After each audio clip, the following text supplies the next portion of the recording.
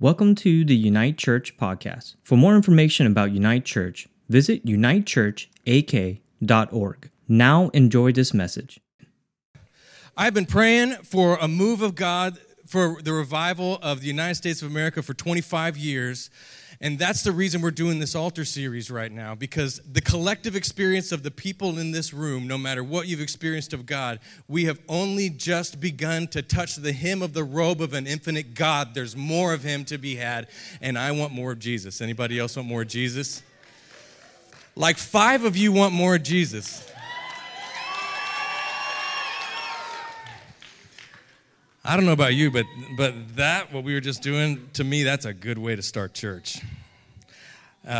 Everything else is just icing from now on. How many of you have been enjoying this altar series? Has the Lord spoken to anybody? Yeah? Has the Lord changed anything in anybody's mind or heart? Anybody? Just pop your hand up real quick. All right, awesome. So a couple weeks ago, you may remember, we did a message on the altar of dedication. Do you remember that?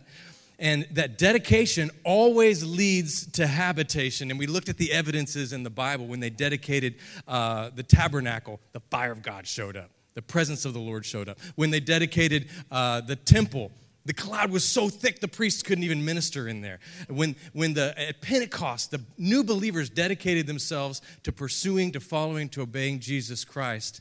Tongues of fire on everyone's head. They spoke in languages they'd never learned. And a bunch of Galileans preached the gospel in the languages of people all over the world because they had evidence. This is what I want to talk to you about today. When there is dedication, there is habitation. And whenever there is habitation, there is evidence of habitation. And we want to talk about not just being altars of dedication, but altars of evidence. When someone or something inhabits a house, there's proof that it's being inhabited. Did you know just recently we had a mouse infestation here? Do you know how we knew that we had a mouse infestation in the church? Evidence. Them little suckers left evidence everywhere. They pooped on everything. And so Rick set out, he's a mighty mouse hunter. He must have killed 50 mice. There's no longer evidence of a mouse infestation because we took care of that evidence. We took care of the habitation of mice. I was just thinking about this, and I was thinking about Jennifer and I when we first got married. You know, we got an apartment before we were married, and I was living in it. She was still living at her parents' house. And before Jennifer moved in, there was no evidence that there was a woman in that place. Like, I had a corduroy chair, and I had a lamp, and I had a bookshelf, and I had a mattress on the ground in the bedroom, and that was the bachelor pad. But slowly, as the wedding got closer and closer, a couch would appear, and a table and chairs would appear, a painting would appear, you know, a bed frame appeared, and eventually, you could tell if you walked into the house that there was not just a bachelor living there anymore, there was evidence. You could walk into the closet and see, oh, unless this guy dresses like a woman, there is evidence that there is a woman. But to me, the biggest evidence that there's a woman in the house is when you walk into the bedroom, there's a bed skirt on the bed.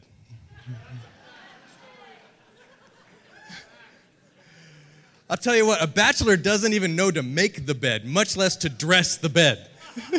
So if you walk in the room and the bed is wearing a skirt, that's a woman's idea.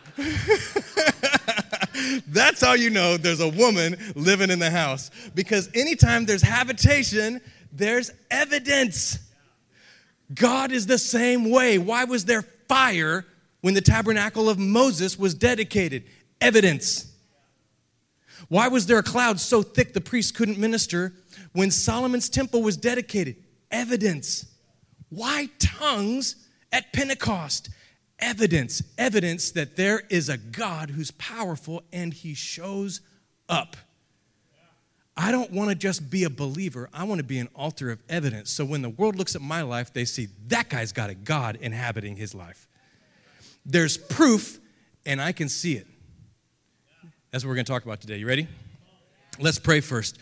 If you're willing to receive what God has to say today, let's just turn our hands up towards the Lord. You can stretch them out high if you want to, but this is an attitude of submission. Holy Spirit, teach us. You've been teaching us, and we've been listening, but I pray once again you give us ears to hear. You give us hearts that desire more of you, to know you, to submit ourselves to you. We ask, Lord, that you would change our minds if you want to. We ask, Lord, that you would teach us what we don't know. We ask that you would transform us because we don't want to be the same leaven as we were when we came in. And Holy Spirit, I pray that you would help me. I don't want to say anything that causes harm to your people. I pray that you would fill me with your Spirit and give me eloquence of speech and clarity of thought. And only what is of your heart, your mind, and your spirit would come out of my mouth. In the name of Jesus, amen? All right, the title of this message is The Altar of Evidence. God shows up for a showdown. You know what a showdown is? Almost every culture on earth has showdowns. Have you ever seen a movie where two samurai are standing across from one another with their swords drawn? They're about to have a showdown. Have you ever seen a movie where two knights are at the ends of the list and they're about to joust? They're about to have a medieval showdown. This concept of two forces clashing to prove which one is most powerful is one of the most ancient concepts in the world, and it spans almost every culture. I want to show you a couple of pictures. Oh, look at this. Doc Holliday. That's right, I'm your Huckleberry. Doc Holliday, Johnny Ringo. Who's the fastest? Next. Oh, look at that. Who's it going to be, Jack Sparrow or Legolas? What's the next one? Come on. I will break you. Rocky Balboa or Drago. I want you to notice something. In every one of these, there's something beside just speed that's being tested. What is true? There's a belief system that's being tested. Who is good? Who is evil? The deceiver or the man of honor? There's a belief system that's being tested. This one, capitalism versus communism. This is a belief system being pitted against a belief system. A duel is two belief systems coming into clash with one another to decide which one has the approval of heaven. That's what this is about. Look at the next one. Oh, man. Good versus evil. Next one. This is the belief system. This is a clash between two belief systems. The belief system of liberty and freedom and the belief system of safety at any cost. That's what's happening in these movies. What's next?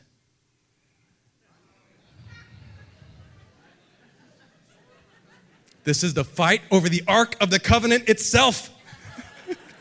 The very presence of God is at stake here. What's next? Oh, that's a low blow. That's just what happens when you make God mad. Okay. As I was coming in, I was praying this morning. I was like, oh, I wish I had Godzilla versus King Kong. That would have been perfect. Throughout every culture, we see these conflicts, and we see them in the Bible too. The conflict between Moses and Pharaoh was not a conflict between two leaders. It was a conflict between two gods. The God of Israel and the false gods of Egypt. The conflict between David and Goliath was not a conflict between a teenage boy and a giant. It was a conflict between the God of Israel and the false god of the Philistines. It's all through the Bible. And today we're going to talk about one of the greatest showdowns in history and one of the greatest showdowns in the Bible, Elijah and the prophets of Baal. Elijah shows up to call out a false god, Baal. Calls him out on the street, high noon, and guns him down. That's exactly what happens. So let me give you a little bit of background. We're talking about 875 BC. If you've read the Bible, you know that at one time, Israel was one nation, and then they split. There was a rebellion, and Israel turned into two countries, which were Israel and Judah. At this time, Elijah is the prophet in Israel. Elijah's name is a prophecy itself. Elijah means Yahweh is God.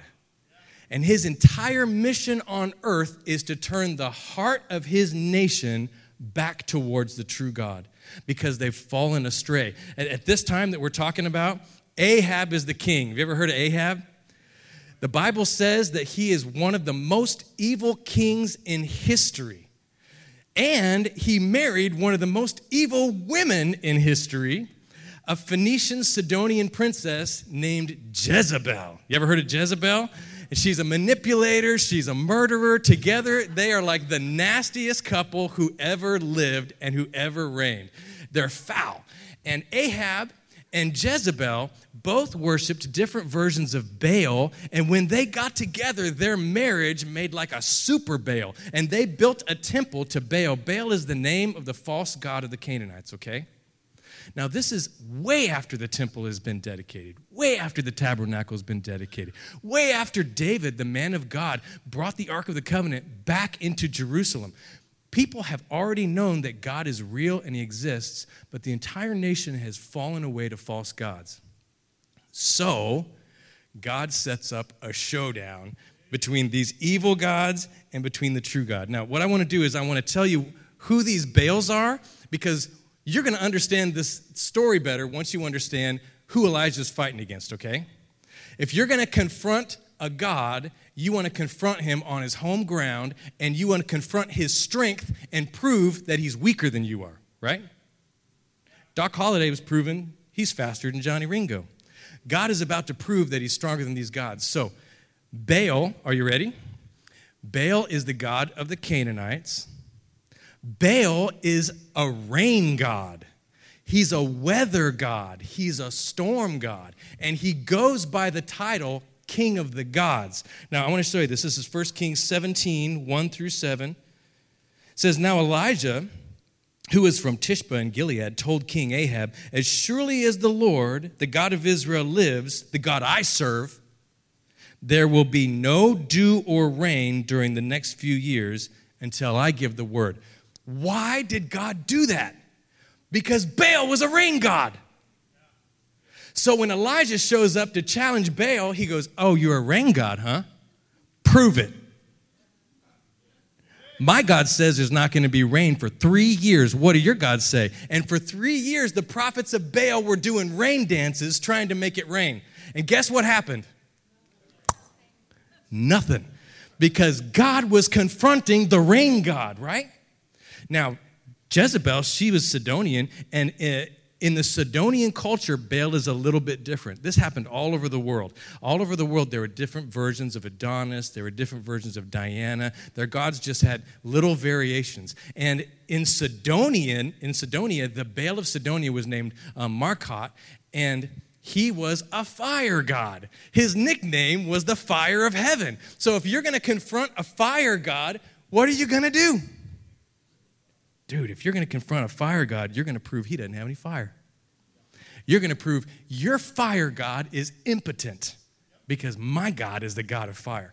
Guys, this is one of the coolest things I've ever seen. Every time I look at this, it makes me excited because God proved to the false rain god that he's the rain god. God proved to the false fire god that he's the fire god. God proved to the false king of gods that he's the king of gods, the king of kings, and the Lord of lords. And he did it so the entire nation could see. The Lord is waiting for somebody, anybody, even one person to stand up and say, I challenge your gods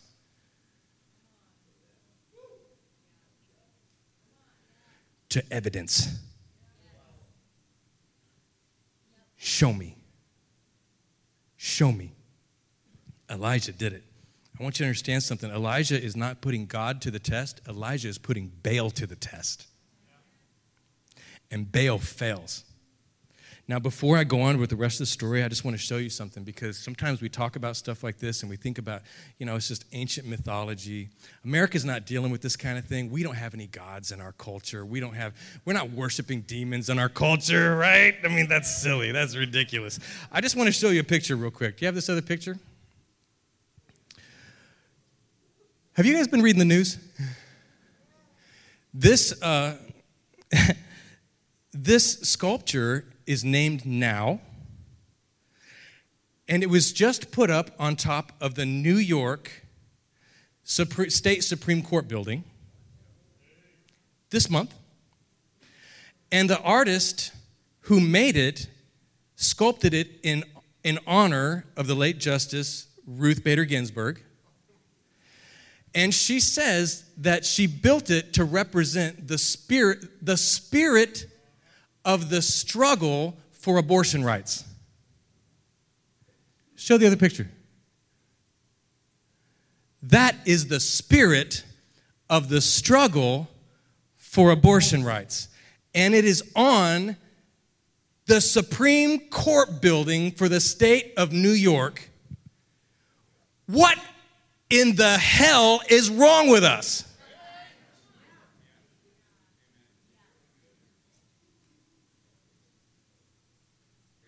I hope I didn't just offend you more than that does. Do I even need to tell you what that looks like? You think we're not battling false gods? Christians, wake up. This isn't an issue that needs to be embraced. Our country is not being taken down by issues that need to be embraced. This is the same problem that they had in Israel, that when a culture and its leadership embraces sin and idolatry, that culture will destroy itself. And I'm telling you right now, we need to repent this stuff. Because when it unmasks itself, you can't just say this is a good anymore. You have to look it in the eyes. And you have to decide whether, when it takes its mask off, are you still okay with it?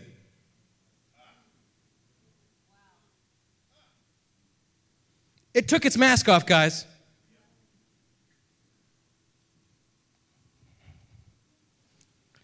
It's time for a showdown.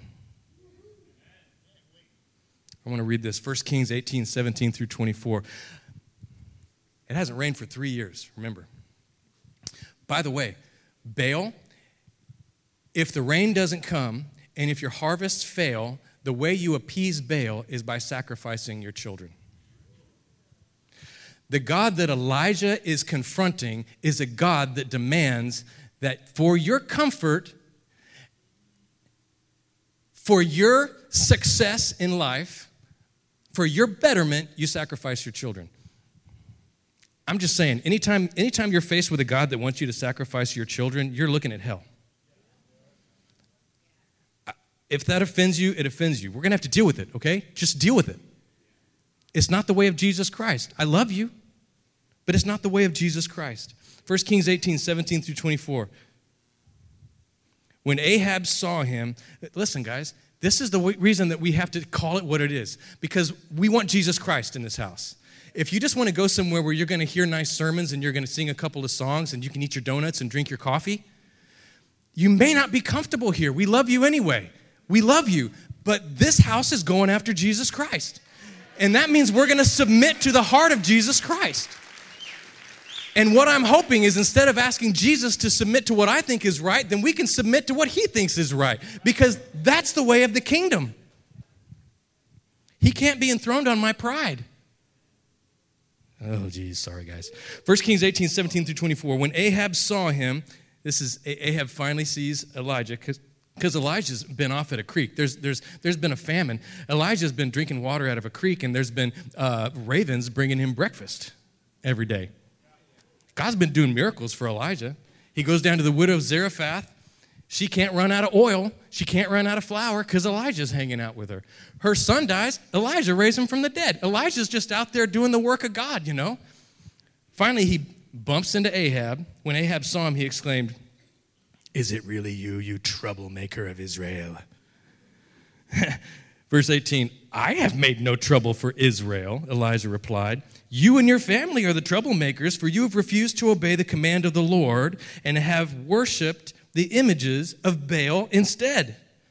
Now summon all Israel to join me on Mount Carmel, along with," okay, do the math here, "the 450 prophets of Baal and the 400 prophets of Asherah who are supported by Jezebel." Now, Asherah is a love goddess. She's kind of like Venus.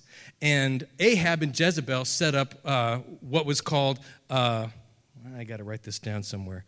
They set up it's called a grove, because there were so many. They had Asherah poles, which they worshipped Asherah with, and they set up a grove. It's like there are so many idols, it's like trees. They set up a grove of idols. And so when Elijah's confronting Baal, he's also confronting Asherah because Asherah is the bride of Baal. She's supposedly the wife of God. If you run into any language that talks about a bride of God, we're talking about Asherah, okay? So 850 false prophets. So Ahab summoned all the people of Israel and the prophets to Mount Carmel. Then Elijah stood in front of him and said, "How much longer will you waver, hobbling between two opinions? If the Lord's God, follow him. But if Baal is God, follow him." But the people were completely silent.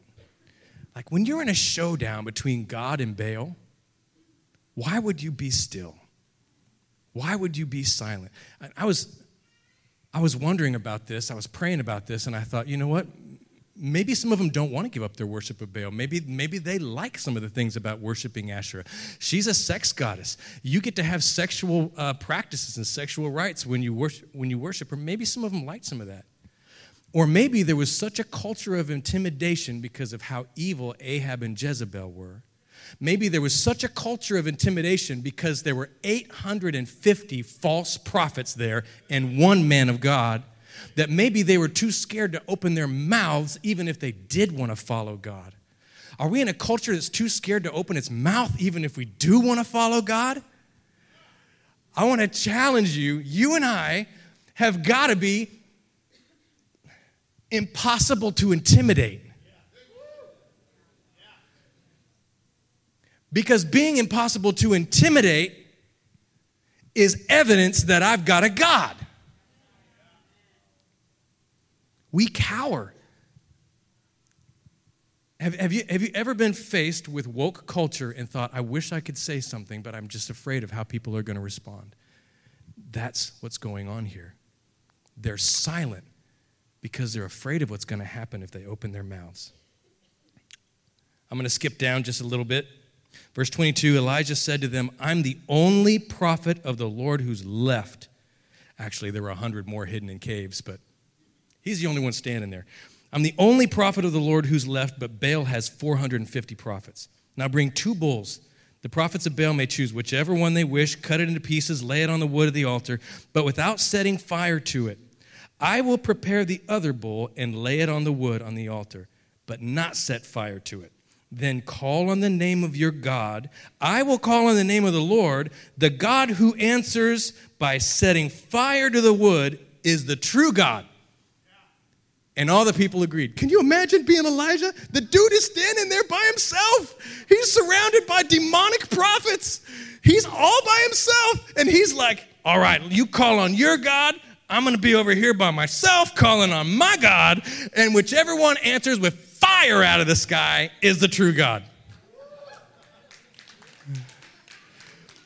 You got to have guts to put fire to your faith. You got to have guts to call on fire.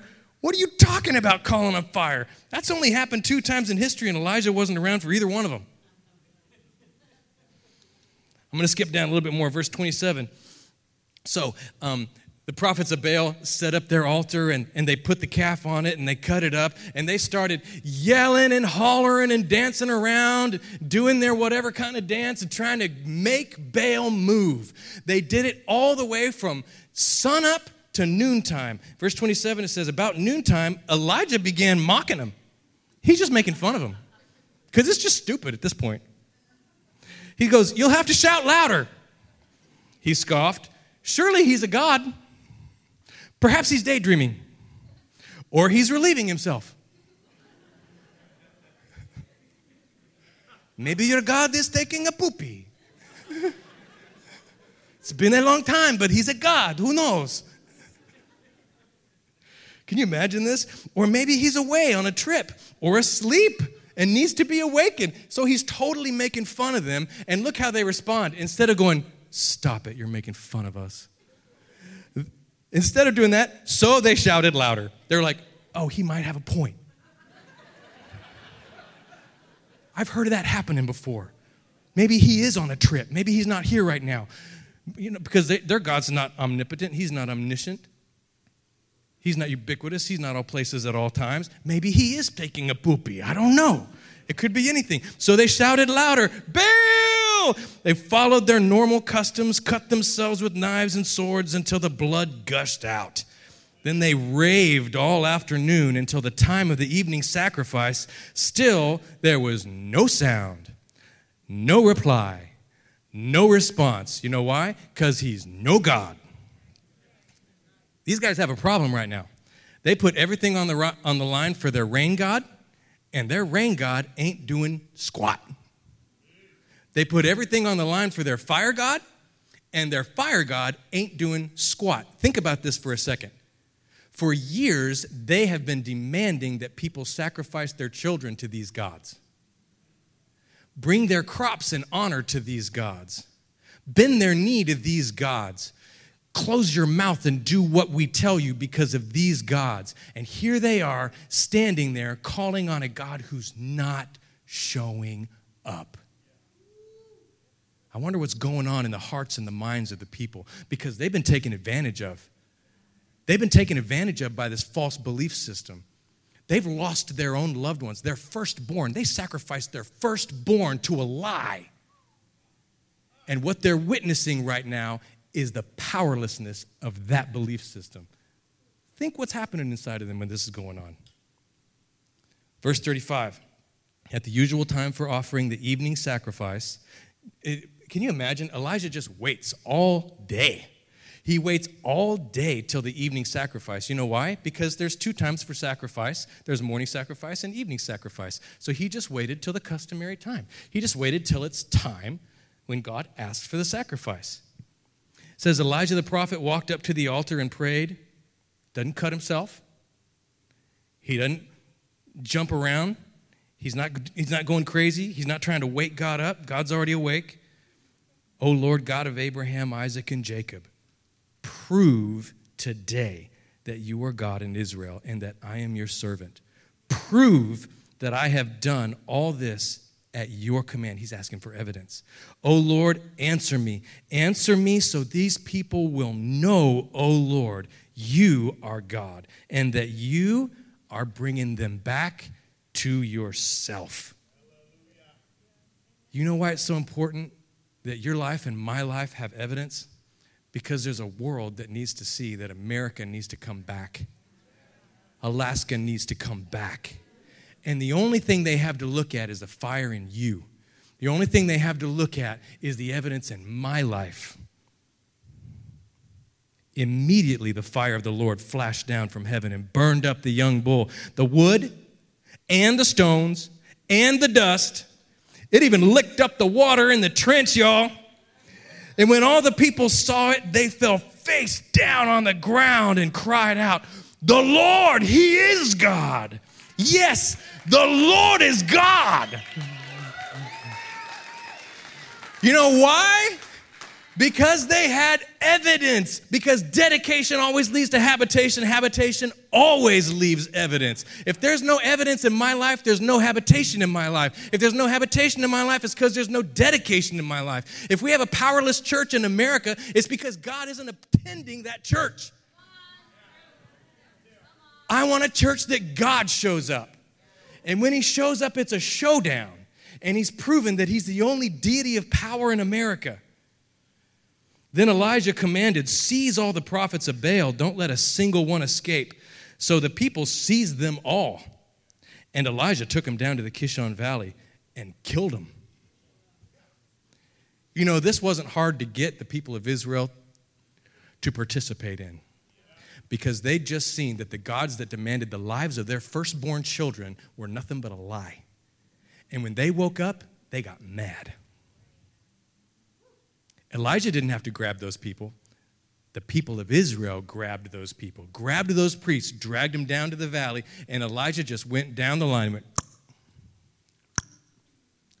and killed them all. Well, that was mean. You know what? I don't think you get to protest something as mean if you've been killing babies for your God. That's mean. You don't have to, stab me with stuff. You know what? If you're a demonic God that's asking for my children on your altars, you get whatever you deserve, man. The Lord have mercy on us. That was hard, huh? Now, this is so cool because after this, they take down the prophets of Baal and they kill them all. But remember, it hasn't rained for 3 years. So how do you prove that Baal is not the God of fire? Baal can't send fire. So who's the God of fire? Yahweh is the God of fire. The God who answers with fire is the God of fire. How do you prove that Baal is not the God of the rain? 3 years, buddy. It hadn't rained for 3 years. And now guess what's going to happen next? That's exactly right. It's going to rain. Then Elijah said to Ahab, go get something to eat and drink, for I hear a mighty rainstorm coming. By the way, there was not a cloud in the sky.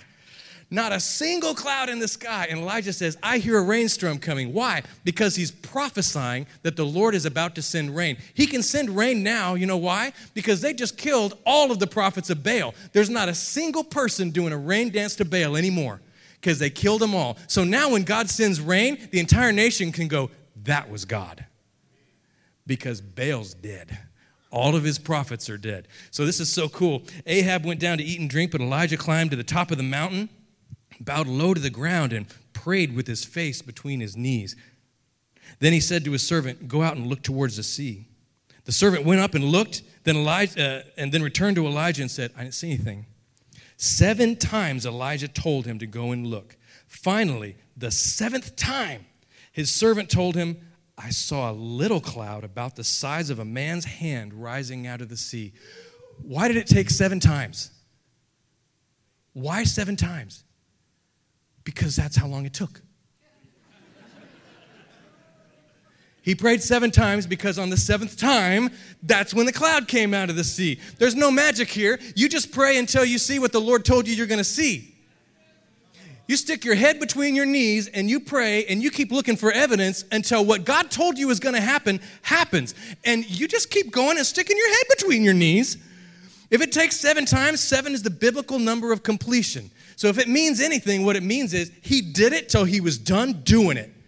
He did it until the rain God showed up, the real rain God, Yahweh. Then Elijah shouted, hurry to Ahab and tell him, climb into your chariot and go back home. If you don't hurry, the rain will stop you. Listen, this dude's got faith. There's a cloud that big on the horizon. And Elijah says, you better hurry back home to Jezreel or the rain's going to stop you. There ain't no rain, man. There's a cloud this big over on the horizon. But watch this. Soon the sky was black with clouds. A heavy wind brought a terrific rainstorm, and Ahab left quickly for Jezreel. Then the Lord gave special strength to Elijah, and he tucked his cloak into his belt and ran ahead of Ahab's chariot all the way to the entrance of Jezreel. That's 25 miles. He outran a chariot for 25 miles. Listen, he took his little prophet skirt and he stuck it up in his belt. And you know the cartoon where their legs go, and he ran ahead of a chariot for 25 miles while sheets and curtains of rain came along behind him. Why? Because God just proved who the fire God was, and now God's proven who the rain God is, because God is going to prove who the King of all the gods is, who the Lord of all the lords is. It's Jesus Christ, and it ain't Baal. That's what's happening right here. Ooh, it takes a lot of guts to stand up against a wayward culture and wicked leaders and demand evidence out of your faith. And I think sometimes we say things to ourselves like, I don't want to put God to the test. You're not putting God to the test. You're putting Baal to the test. God's faithful. He's going to prove himself. The question is whether or not I'm willing. Are you ready to be more than a believer? Are you ready to be an altar of evidence? To let God prove himself through the evidence of our lives. So that when the world stands up and says, where's your God? You can say, let me tell you about it. This is what happened to me. Now, you may have seen evidence all around you and not even seen it. Let me just say this first. If you were raised in a Christian home and you are a Christian kid, some of you can't even remember when you received Jesus, and I want to tell you something. You don't have to wait around to become a drug dealer and then repent in order to have awesome evidence of the presence of God in your life. My father-in-law is sitting right there. Stick your hand up, Carrie. This is my father-in-law. And he raised yeah, you should clap for that dude, because he's put up with a lot of stuff. He's my father-in-law. He and his wife raised their daughters to love and follow Jesus Christ.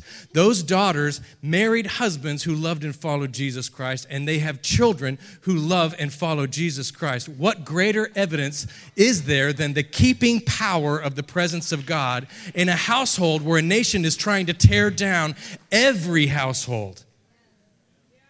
If you're concerned you don't have a testimony because you were born in a Christian home, that's your testimony. That was Elijah's testimony.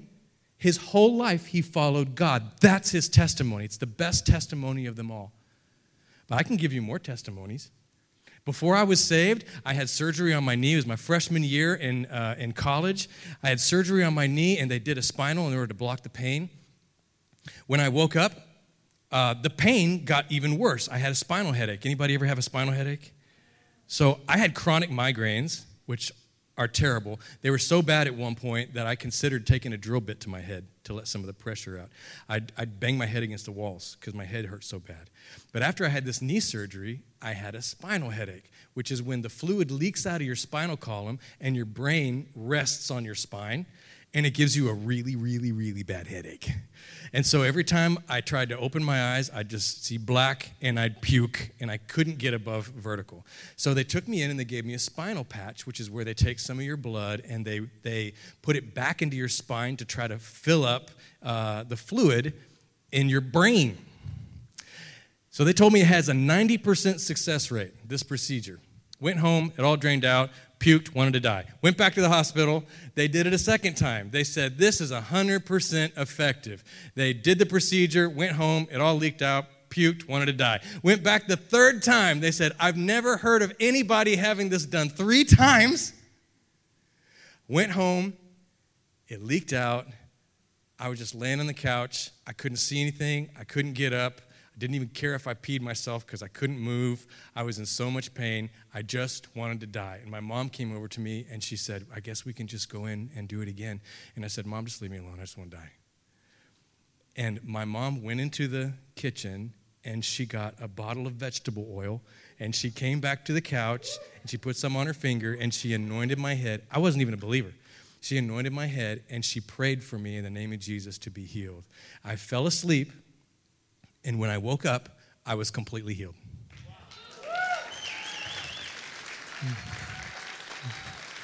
Listen, I was an unbeliever, and to me, science was power. But God just proved he was more powerful than the doctors.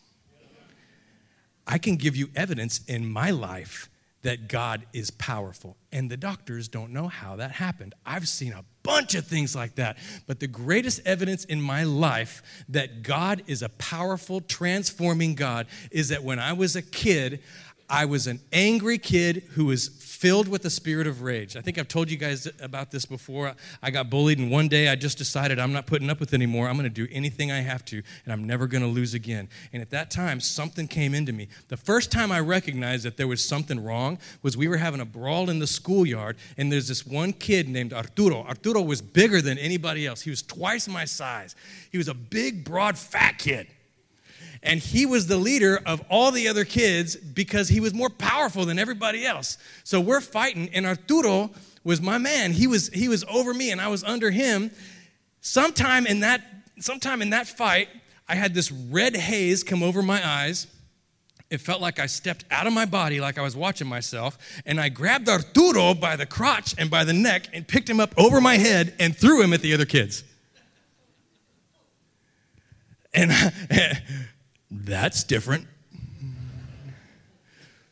From that time on in my life, I'm not saying I was never the worst person there ever was. I was never the worst sinner there ever was. I was just a sinner.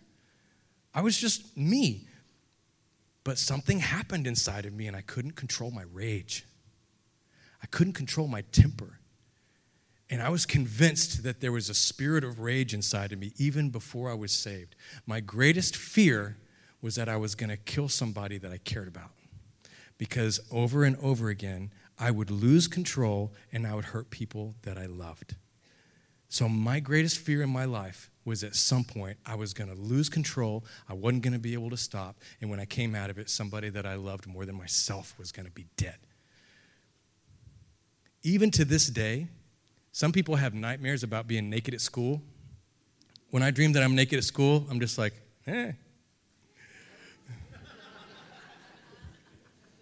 I got to get the calculus. What do you do? Naked at school doesn't bother me. Naked public speaking in my dreams doesn't bother me. My worst dreams are dreams that I lose control, memories of my past, that I lose control and that I hurt somebody that I love. Those are my worst nightmares. And they're reminders of me that that's not where I am anymore. Because when I met Jesus, he spoke to me with his own lips. I saw him with my own eyes, and something happened. He came when I submitted myself to him.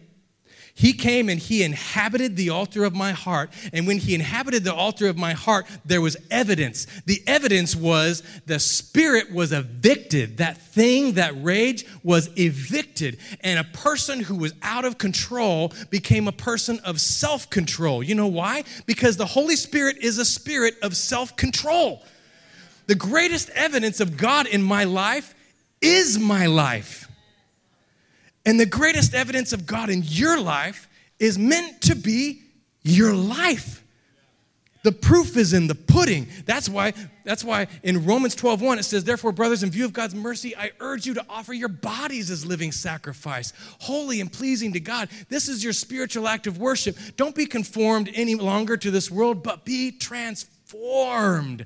Why? That's the evidence that the world is looking for. Show them the miracle of you. Are you willing to be the miracle that the world can look at? They overcame by the blood of the Lamb and by the word of their testimony. Tell people the miracle of you. One of my friends is a higher up at Integrity Music, and he was telling me about, they're connected with D.C. Cook, which is a publisher. He was telling me about the new president of D.C. Cook, who's a great guy, strong believer. And this guy was in Africa, and he got to meet the ambassador from Uganda to the United Nations. And he asked the ambassador, what is the one thing that we can do differently that will change a nation? And the ambassador to the United Nations said, introduce the nation to Jesus Christ. Because Jesus Christ will take a drunk man and make him a sober man and a productive member of society. Jesus Christ can take an abusive man and make him a gentle man, a good husband and a good father, and a productive member of society. This is the proof. The Baals of the United States of America, whatever it is it money? Is it sex? I don't know what it is. That thing cannot turn you from a drunk man to a sober man. That thing cannot turn, it can't bring you from a lonely person to a person who's full, to a person who from lacks self-control, to a person who has self-control. Only the Spirit of the living God, Jesus Christ, can do those things. And that's what it's time that somebody stand up and tell the world, prove your God. Can your God take away your sin? Because my God can. That's the evidence of the living God. Now, I'm going to ask Joni and Kristen in just a second to come up and to share a testimony. And I'm going to tell you, I have no idea what's going to happen next, okay? But I believe today that God wants to do something in people's lives. I believe today that he's calling us out just like Elijah called out Baal. He's calling us out and saying, are you willing not just to be an altar of dedication, but to be an altar of evidence? Are you willing to say, right here, God, prove to the world that you're God right here. Prove to the world that you're God right here. Prove to the world that you're God right here in my marriage. Do it right here with my relationship with my kids. Do it right here. Do it in my porn addiction. Do it in my alcohol addiction. Do it in my drug addiction. Do it in my bitterness. Do it in my pain. Prove to the world that you're God and that there's one God, one powerful, one evident. Jesus. You guys want to come share? And this is what, as they're sharing, this is what I want to ask you. Begin to ask the Lord, am I willing to submit my life as an altar of evidence? Showing up to church is awesome, but that's not evidence that there's a living God. Being a new person is evidence. Being a new person is evidence.